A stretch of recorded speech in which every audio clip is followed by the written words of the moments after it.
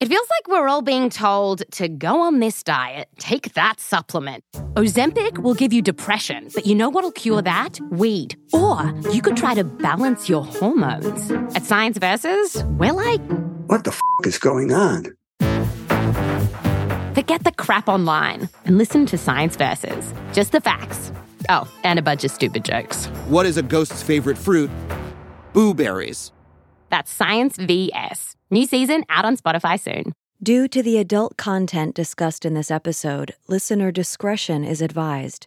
This episode depicts sexual situations that some people may find offensive. We advise extreme caution for children under 13.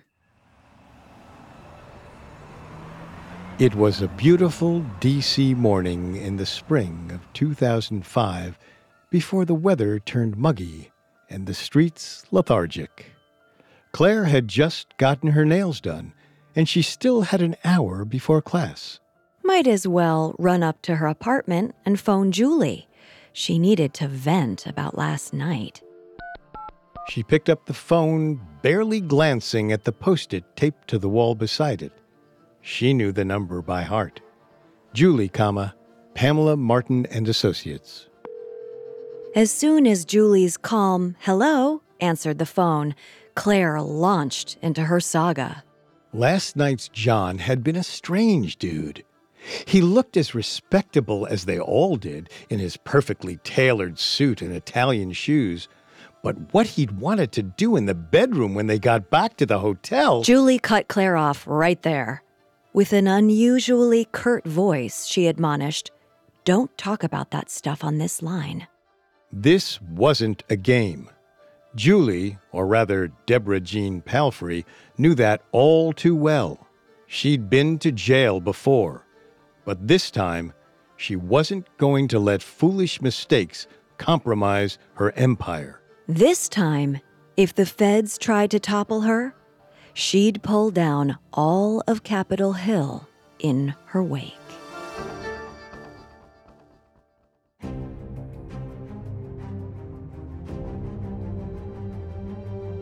Welcome to Political Scandals, a Parcast original. I'm Richard. And I'm Kate. In the lead-up to the 2020 election, we're counting down the 54 biggest scandals in U.S. history. Every week until November 3rd, 2020, we'll look at how each of these moments shaped American politics and culture, and what we can learn from the failures of the past. You can find all episodes of Political Scandals and all other Parcast originals for free on Spotify or wherever you listen to podcasts. To stream Political Scandals for free on Spotify, just open the app and type Political Scandals in the search bar. At Parcast, we are grateful for you, our listeners. You allow us to do what we love. Let us know how we're doing. Reach out on Facebook and Instagram at Parcast and Twitter at Parcast Network. And if you enjoyed today's episode, the best way to help is to leave a 5-star review wherever you're listening. It really does help. In today's episode, we're exploring scandal number 53, the mid-aughts prostitution saga that rocked Washington, D.C. In 2007, Deborah Jeane Palfrey, better known as the D.C. Madam, was indicted for racketeering and money laundering. Her escort services client list included men from the highest reaches of the U.S. government, ranging all the way into the dark halls of the White House. And her death by hanging in 2008, 2 weeks after her guilty verdict, called into question just how far the corruption ran. By 2006, 50-year-old Deborah Jeane Palfrey had been running Pamela Martin and Associates for 13 years. She had a good thing going. Her client list included everyone in town who mattered, from Pentagon advisors to senators to the Deputy Secretary of State. She'd served as many as 15,000 clients, around 80% of whom were repeat customers. She had built up a great group of gals, as she called them, too. They were almost all college-educated women, older than 23 and ranging up into their 50s. They all had day jobs or were in school, and while many of them were pretty, What mattered more to Deborah was their poise, their slim figures, and what she called their Ann Taylor style. Sophisticated women for sophisticated clients. It was a very different kind of operation than the one she tried to set up in San Diego in the late 80s. She'd started in good faith, after trying out escort work herself to supplement her income as an interior designer. She was, quote, appalled and disgusted by how seedy, lazy, and incompetent most escort agencies were. But her first foray into running her own escort agency was a failure. She made little mistakes left and right. Police had caught on to the fact that her operation stumbled across the thin line separating legal escort work and illegal prostitution. An escort could peddle sexual fantasy and stay on the right side of the law. But as soon as she engaged in anything considered by local courts to be an illegal sex act, she could be prosecuted. The mistakes of Deborah's first escort agency, however, were far away by now, way back in 1992. Now, Deborah had experience as well as her college degree and excellent work ethic. And she had a better playing ground. While she ran her operation by phone from Vallejo, California, all her business took place in D.C. And D.C., unlike San Diego, was chock full of her target clientele. Those clients appreciated that she never asked for their real names. The so-called gals, meanwhile, liked that she never forced them to take more jobs than they wanted, and that as long as she got her 50% of their official fee, she never asked for a cut of their tips. In short, things couldn't have been going better. At least, not on the surface. But this was Washington, and Washington under a conservative president to boot. George W. Bush had been in office for the past 6 years, and his administration wasn't exactly friendly to sex workers. Randall L. Tobias, at that time the United States Director of Foreign Aid and a Deputy Secretary of State, was one example, although he didn't create the policy that said in order to receive U.S. aid, you had to denounce sex work. That would be Congress. Tobias's background wasn't in policy making at all. He worked in big business, pharmaceuticals, and at AT&T until George W. Bush nominated him to be the United States Global AIDS Coordinator in 2003. Tobias was a Christian Midwestern Republican. The conservative anti-prostitution requirements that Congress had tied to the Foreign Aid Fund were in line with his own values. In an interview with PBS, Tobias explained, "The Congress, I think very appropriately, has put into the legislation that organizations, in order to receive money, need to have a policy opposed to prostitution and sex trafficking. I don't think it's too difficult for people to be opposed to prostitution and sex trafficking, which are in fact two contributing causes to the spread of HIV/AIDS." Tobias and his office weren't alone in their publicly negative view of sex work. D.C. in the mid-aughts was a risky environment for running an escort service. Deborah, in response, was careful. She never explicitly referenced anything illegal on the phone with her employees or the Johns. She talked exclusively about sexual fantasy, never specific sex acts. And it was specifically exchanging sex acts for money that was illegal, according to the D.C. laws regarding sex work. Deborah hoped making sure her business never referenced them should be enough to keep her safe. But she had a backup safety net, too. Deborah was reassured by the fact that Randall Tobias, like many other lawmakers across the political spectrum, was her client. Conservatives like Tobias might be condemning prostitution on the political stage, but that hypocrisy gave them all the more reason to want their illicit extracurricular activities to stay in the shadows. A sex scandal could crush a political career instantly. And not just because sex work was, for the most part, illegal. It was also embarrassing.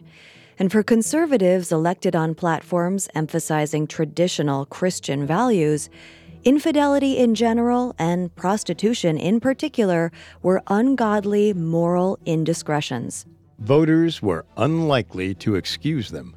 So, Deborah hoped, if all else failed and law enforcement started to pursue a case against Pamela Martin and Associates, her Johns would step in and bury the case, if not to protect her, then to protect themselves. Because they were everywhere. The judicial system, the army, government agencies of every kind, as well as, of course, on Capitol Hill. Deborah may have been right to hope that her many powerful Johns would keep any investigations into her business from getting very far. Case in point being the trajectory of the investigation launched in 2001, or rather, the lack thereof. The Postal Service noticed an unusually high number of money orders being delivered to Deborah's P.O. box in San Diego in 2001, coming from about 25 women. But it took the federal government all of 3 years to start investigating this oddity. Then, even after the investigation launched in June 2004, it moved slowly. If it was the protection of some powerful Washington customer that slowed down the investigation, however, his power eventually reached its limits. In October 2006, 2 years after the investigation launched, law enforcement got a search warrant for Deborah's Vallejo, California home. They raided her papers and seized almost $500,000 worth of assets. 51-year-old Deborah was on vacation in Germany when the warrant was issued and the raid carried out. But she didn't stay away. She was confident that this saga was only just beginning, and that when it finally ended, she would win. She had several reasons to think that. First of all, there were her precautions. She'd never explicitly spoken with the girls about sex, and her contracts with them actually forbid both penetrative and oral sex, which were what the law most regularly defined as sex acts. There was absolutely no proof that she knew about illegal activities occurring under her auspices. If some of her girls were having sex, that was their own problem, not hers. Then there were her phone records. Investigators had failed to seize them out of her dusty basement when they searched her home, and she felt sure these records would prove to be an important bargaining chip. Meanwhile, the prosecution was assembling its own arsenal. In exchange for immunity from prosecution, they got 15 Jane Does on record, saying they had sex with clients while working for Pamela Martin and Associates. These women admitted that they never discussed sex explicitly with Deborah, or Julie as they knew her, but they were all confident that she knew what was going on, and her euphemisms about sexual fantasy were simply to protect her from prosecution in exactly a situation like this. Investigators also found copies of Deborah's newsletters, which she emailed to her girls regularly. These newsletters detailed tips, tricks, and guidelines the women should follow while at work. They shouldn't drink or do drugs. They should always lock the door, double and triple lock it when with clients. They should let the men undress first. Precautions like the triple door lock certainly hinted that Deborah knew something untoward was happening while the girls were on her clock. And the references to undressing certainly sounded like precursors to sex. Statements like the following looked particularly damning. Quote, "Adult service or fantasy escorts command a substantially greater fee, usually $200 an hour. This, of course, because of the risky and sexual nature of these appointments. Obviously, the more liberal the booking or act, the more money one makes. Therefore, if anyone thinks that fantasy prices can ever be charged for purely social services, all this writer can say is that the person is a damned fool. This past weekend, this new escort, no longer amongst us, thought she could go there, collect the $200, and just talk. her mere presence being justification enough here for the big bucks. Wrong. It certainly sounds like she's encouraging her girls to have sex with clients, although it's notable that she never explicitly says anything about penetrative or oral sex, and sexual can cover a whole range of legal activities, too. Deborah also qualifies these kinds of statements in her newsletters by explaining, quote, "The misogynists get a real kick out of surprising, shocking you, and we're not doing anything wrong, but they sure as heck try to make anything we do into something wrong." Whether or not she was referring to illegal sex acts, Deborah made it clear that the moral judgments of wrong in this industry came from a misogynistic perspective. Law enforcement hated to see women using their sexuality for personal gain and would do whatever they could to punish them for it. First and foremost, by labeling the women's behavior wrong while ignoring men's central role in the exchange. How moral versus legal wrong fit together here is unclear. But Deborah was sure of one thing. She knew how easily those definitions could be and were manipulated by people in power. Regardless of the nuances in these texts, on March 1st, 2007, Deborah was indicted. And she was right to speculate that misogyny, as well as the privileges of power, would dictate how her activities were perceived by the public and treated by the legal system. But she was more than ready to fight back. Coming up, we'll delve into the dramatic battle between Deborah and the courts. Now, back to the story. On March 1st, 2007, 51-year-old Deborah Jeane Palfrey, or the D.C. Madam as the papers dubbed her, was indicted by a Washington, D.C. grand jury.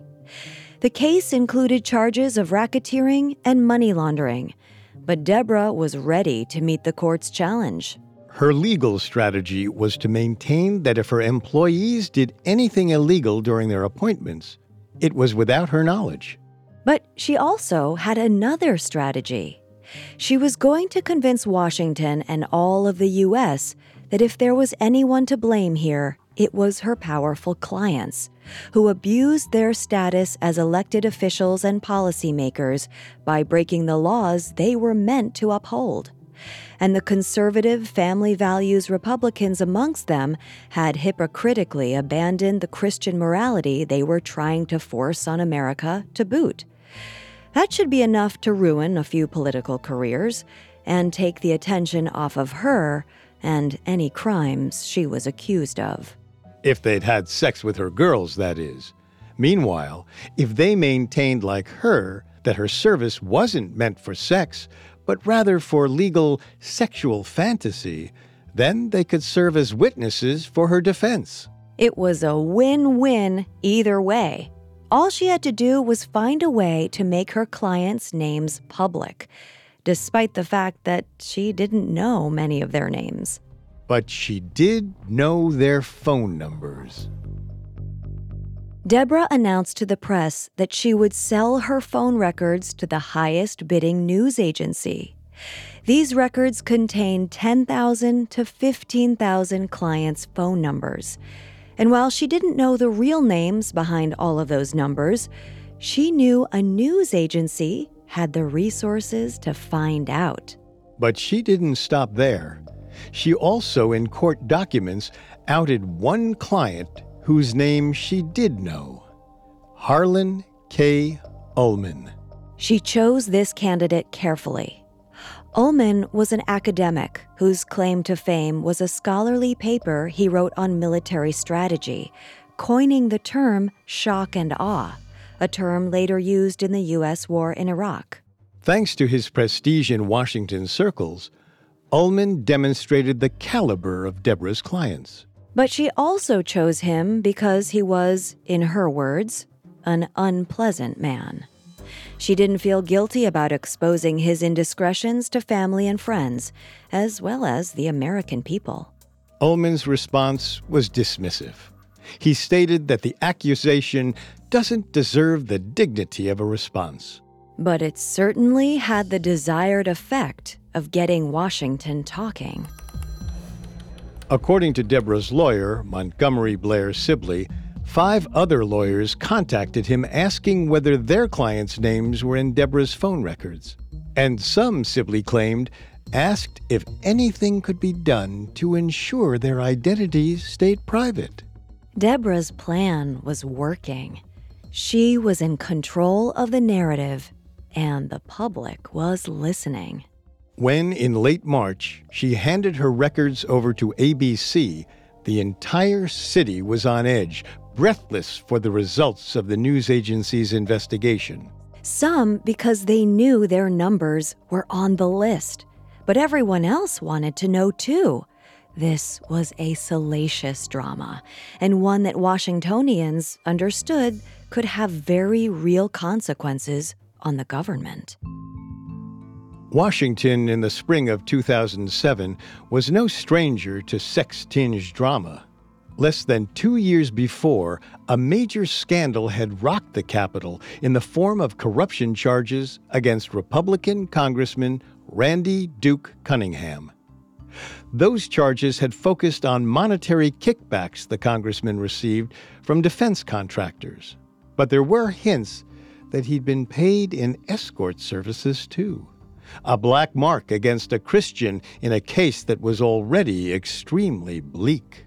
The result of the scandal was Cunningham's resignation and a tense runoff election that almost cost Republicans the seat. And of course, no one could forget the 1998 Bill Clinton impeachment scandal. It wasn't just family values Republicans who were vulnerable to censure for sexual misconduct. The Democratic president was almost removed from office after lying under oath about an extramarital affair. A good sex scandal could bring down almost any politician, thanks to the genre's perfect storm of immorality and, at least in cases involving prostitution, illegality. The city was anxious to know who this new drama might take down, in part because of the gossipy nature of the information, but in part because it had the potential to shift around the key players in Washington's high-stakes political games. April passed slowly in the Capitol as ABC's researchers slogged through 46 pounds of phone records. But finally, in late April, events started to pick up speed. ABC announced that amongst Deborah's clients were senior business executives, NASA officials, and at least 5 military officers. Then, on April 26th, the network called Randall Tobias, Deputy Secretary of State and a married man, and asked him to confirm that he used Deborah's escort service. Mortified, he admitted that he had, but just for massages. In fact, he added, he'd lately been using a different service for massages, one which provided Central American gals, as he called them. That little detail did nothing to help his case, and the massage bit in general fell flat.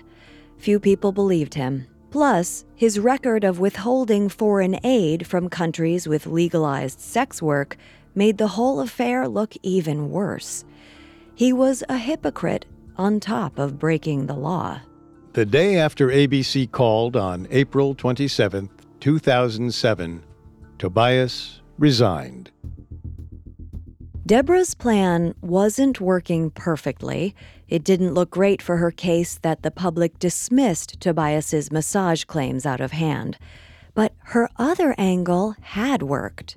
Tobias was the bad guy, and by handing over her client list, she was starting to look like an avenging angel fighting for rule of law over dirty politicians. Her quotes to that effect circulated around the nation's papers, including, "I abhor injustice on any level and in any forum. I frankly persist despite life's barriers, and I never could stomach injustice, social or otherwise." She was the feminist, the woman prosecuted for tiny errors where men got away with murder. And in the fall of 2007, with President George W. Bush's conservative government struggling to keep approval ratings above 30%, that more liberal mindset was getting decent traction. But then, ABC stopped naming names. They announced that no one else in the phone records was newsworthy, and they weren't, quote, going to out low-level analysts in the Pentagon. This is 2020, not the Pentagon Times. On top of that, the U.S. District Court for the District of Columbia issued a protective order blocking the release of the phone records to prevent the potential intimidation of witnesses. This was not the plan. If more men weren't named, Deborah might not get any Johns to testify. They certainly wouldn't come forward of their own accord to save her. But if they were outed, they'd have a reason to take the stand and corroborate her claims that her agency didn't provide any illegal sexual services. Doing so would clear their names as well as hers. And on top of that, without more hypocritical government boys to point at, the public would forget her message. The bad guys here were the men. Deborah, furious, determined that ABC was bowing to pressure from the government. She knew there were more newsworthy names on the list, at least 100, she told reporters. She just had to get it out to other researchers. But thanks to the court order, she couldn't. With the help of her lawyer, she did everything possible to get that court order lifted. And on July 5th, finally, she did. Within an hour of receiving the judge's revision, Deborah and her lawyer had 50 CD-ROMs in the mail on their way to journalists around the country, each one containing the entirety of her phone records. Then she listed the same telephone numbers publicly on her website. It took only a few days for journalists to turn up another name that they deemed newsworthy: Louisiana Senator David Vitter. Elected on a conservative family values platform, Vitter, like Tobias before him, was an ironic figure to appear on Deborah's list. He responded, however, with more poise than Tobias had, sending out a well-worded statement on July 9th. This was a very serious sin in my past, for which I am, of course, completely responsible. Several years ago, I asked for and received forgiveness from God and my wife in confession and marriage counseling. Out of respect for my family, I will keep my discussion of the matter there, with God and them. But I certainly offer my deep and sincere apologies to all I have disappointed and let down in any way. This statement and an ensuing July 16th press conference helped Vitter garner support from other Republicans, enough support that he wasn't pressured to resign from his post like Tobias had been. In fact, he kept his seat in the Senate until 2017, when he retired from public office. Vitter's success marked a turning point in Deborah's campaign against the government. When journalists failed to turn up any more names they deemed newsworthy, she started to shift her angle of attack to another aspect of the case. The fact that her escort agency, and only her agency, was being prosecuted. The government, Deborah announced, was conspiring against her. Coming up, we'll hear about Deborah's final fight with the courts and the dramatic aftermath of her trial. Now, back to the story. In the fall of 2007, Deborah Jeane Palfrey decided it was time for a new line of attack against the courts and the government. They were prosecuting her for running a prostitution ring, and the case wasn't about any single client. As she explained in an interview, this case is not about Louisiana Senator David Vitter. Rather, it was about the fact that she could and did list over 80 D.C. escort agencies in her court filings, but none of them were under investigation. Why her? She demanded of journalists and of the courts. What had brought her agency to the attention of the government when they were so uninterested in the other escorts servicing Washington's elite? Some journalists felt she was losing her grip as she repeated these questions again and again, sounding more conspiratorial with every complaint. Her agency just happened to be the one that investigators received a tip about. Unfortunately, justice was never universally evenly applied. But the questions started to feel more relevant as Deborah's case dragged on, and a parallel case emerged in New York. Starting in October 2007, federal investigators were, in fact, investigating another escort service, Emperor's Club VIP. The investigation, which the New York Times announced to the public in March 2008, caused a media flurry not dissimilar to Deborah's, likely because it too involved a prominent political figure. Eliot Spitzer, or Client Number 9, as the Emperor's Club called him, was at the center of the investigation. But there was a major difference between the Emperor's Club and Deborah's operation. Deborah's service charged $300 an hour, compared to the upwards of $1,000 an hour billed by the Emperor's Club. While Deborah cleared around $2 million over the course of 13 years running her business, the Emperor's Club made $1 million in just 4 years. Which is to say, while Deborah's hourly rate put the minimum wage to shame, her operation was, in the world of high-class escort businesses, comparatively modest. So why was her little operation one of only 2 escort services under investigation, she demanded? Surely the government had other bigger fish to fry, fish that were in the league of the Emperor's Club. This emphasis on the modesty of her operation was certainly a different tactic than her earlier defense, which focused on just how prominent and powerful her clients were. But one part of her original defense remained unchanged. The courts were treating her case misogynistically. Deborah railed against the fact that while many of her former employees were called to the stand, convinced to testify with promises of immunity, none of her customers testified. And going public with escort work was incredibly difficult. These women faced stigma and shame in the public sphere, and for many of them, in their personal lives, too. One of the former escorts, Brandy Britton, was so devastated by the process that she died of suicide in 2007, before she could be brought to the stand. Deborah wasn't particularly sympathetic about Brandy's death. In fact, she told the press, "I guess I'm made of something that Brandy Britton wasn't made of." But the death was just another example proving her point. As usual, while men were getting off scot-free, the women were paying a terrible price.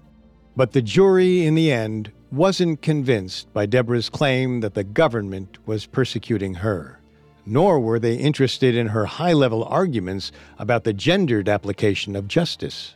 They didn't buy her argument that she had been blissfully ignorant of her employees' illegal sexual services either. On April 15, 2008, the jury found 52-year-old Deborah guilty of money laundering, using the mail for illegal purposes, and racketeering. Her maximum sentence was 55 years, though sentencing guidelines would likely put the final number closer to 6 years. Deborah was devastated. She was immediately taken back to her 1991 conviction and the terrors of her time in jail. One of her fellow inmates would punch her throat and face every day. 18 months had felt endless. She'd lost her spirit and her gumption. Now, remembering that experience with despair, she did a 180 on her comments about her former employee Brandy Britton's suicide. She told her friend and journalist Dan Moldea, "I'm not going back to jail. I'll kill myself first. I'll commit suicide first."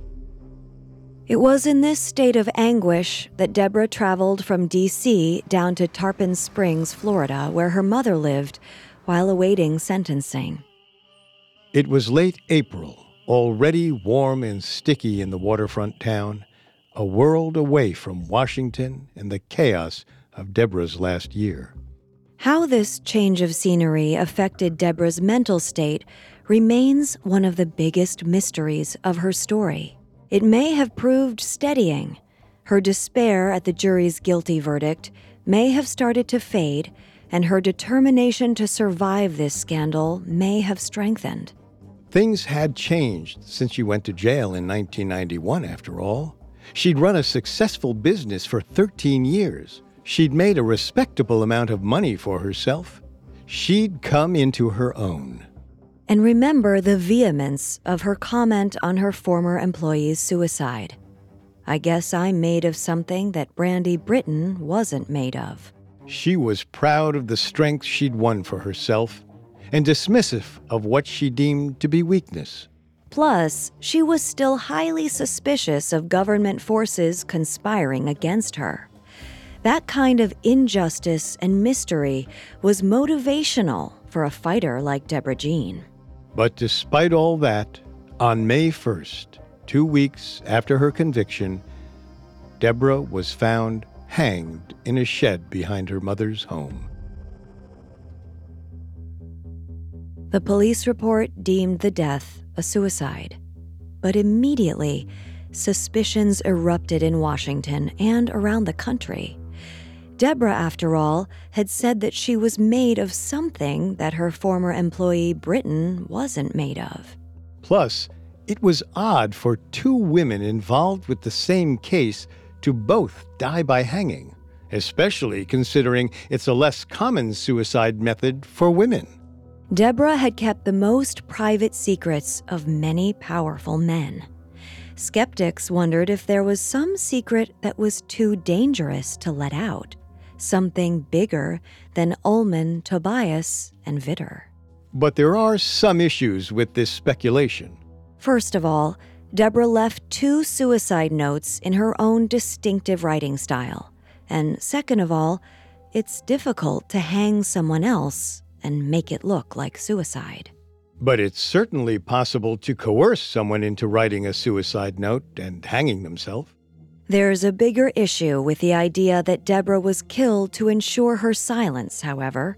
If she was still sitting on some enormous secret, why had she kept quiet about it, not only through her trial, but for 2 weeks after her conviction?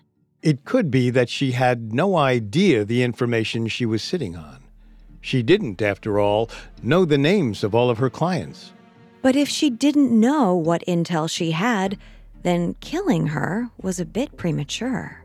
We have, however, had a recent suggestion that perhaps there was at least one more piece of important information buried in Deborah's files. In February 2016, Montgomery Blair Sibley, Deborah's former lawyer, attempted to lift a 2007 restraining order that bars him from releasing more of Deborah's records. He claimed that they contain information relevant to the 2016 presidential election. The Supreme Court, however, rejected Sibley's request. Whatever information he wanted to share stayed hidden during the 2016 elections. And so the fascinating final mystery of the D.C. Madam scandal remains unsolved. Whatever secrets are hidden in Deborah's grave, her impact on a particular cultural moment isn't debatable. Her case captivated Washington during an era when family values and morality were at center stage of conservative politics. In 2008, the same year of Deborah's death, Sarah Palin would represent the religious right and Tea Party sensibilities on the Republican presidential ticket. Just like Randy Duke Cunningham's corruption scandal, Deborah's case sparked discussions about the hypocrisy of lawmakers who fell far short of the values they preached. It also spurred conversations about gender, power, and the uneven application of justice. While one out of the three men Deborah's case publicly implicated, Tobias, lost his job, the other two were largely unaffected by the scandal in the long term. Ullman continues to write books. His most recent was published in 2017, and work in the private sector. Vitter retired from the Senate just 2 years ago, and now works as a lobbyist. The men are doing all right. The women, on the other hand, didn't fare as well. Deborah is, as we've discussed, dead, along with Brandy Britton, one of her employees. Another woman outed as an escort during the case lost her day job in the military. In the 11 years since Deborah's death, American politics and cultural norms have shifted enormously. But questions of corruption, powerful people who behave like they're above the law, are still central to national debates. Sex work, meanwhile, remains illegal in most parts of the United States. But some sex workers are actively trying to change that, and their fight is gaining momentum. We can see the legacy of the D.C. Madam refracted through all of this. 2008 wasn't, after all, very long ago. Next week, coming in at number 52 on our countdown, we'll look at a scandal involving some of the very same issues back in the 1790s. The Hamilton-Reynolds affair was one of the very first sex scandals in American political history.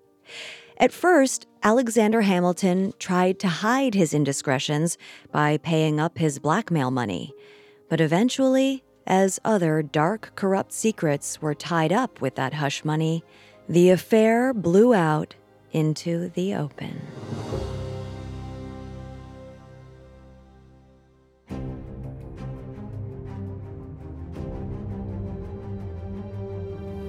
Thanks for listening.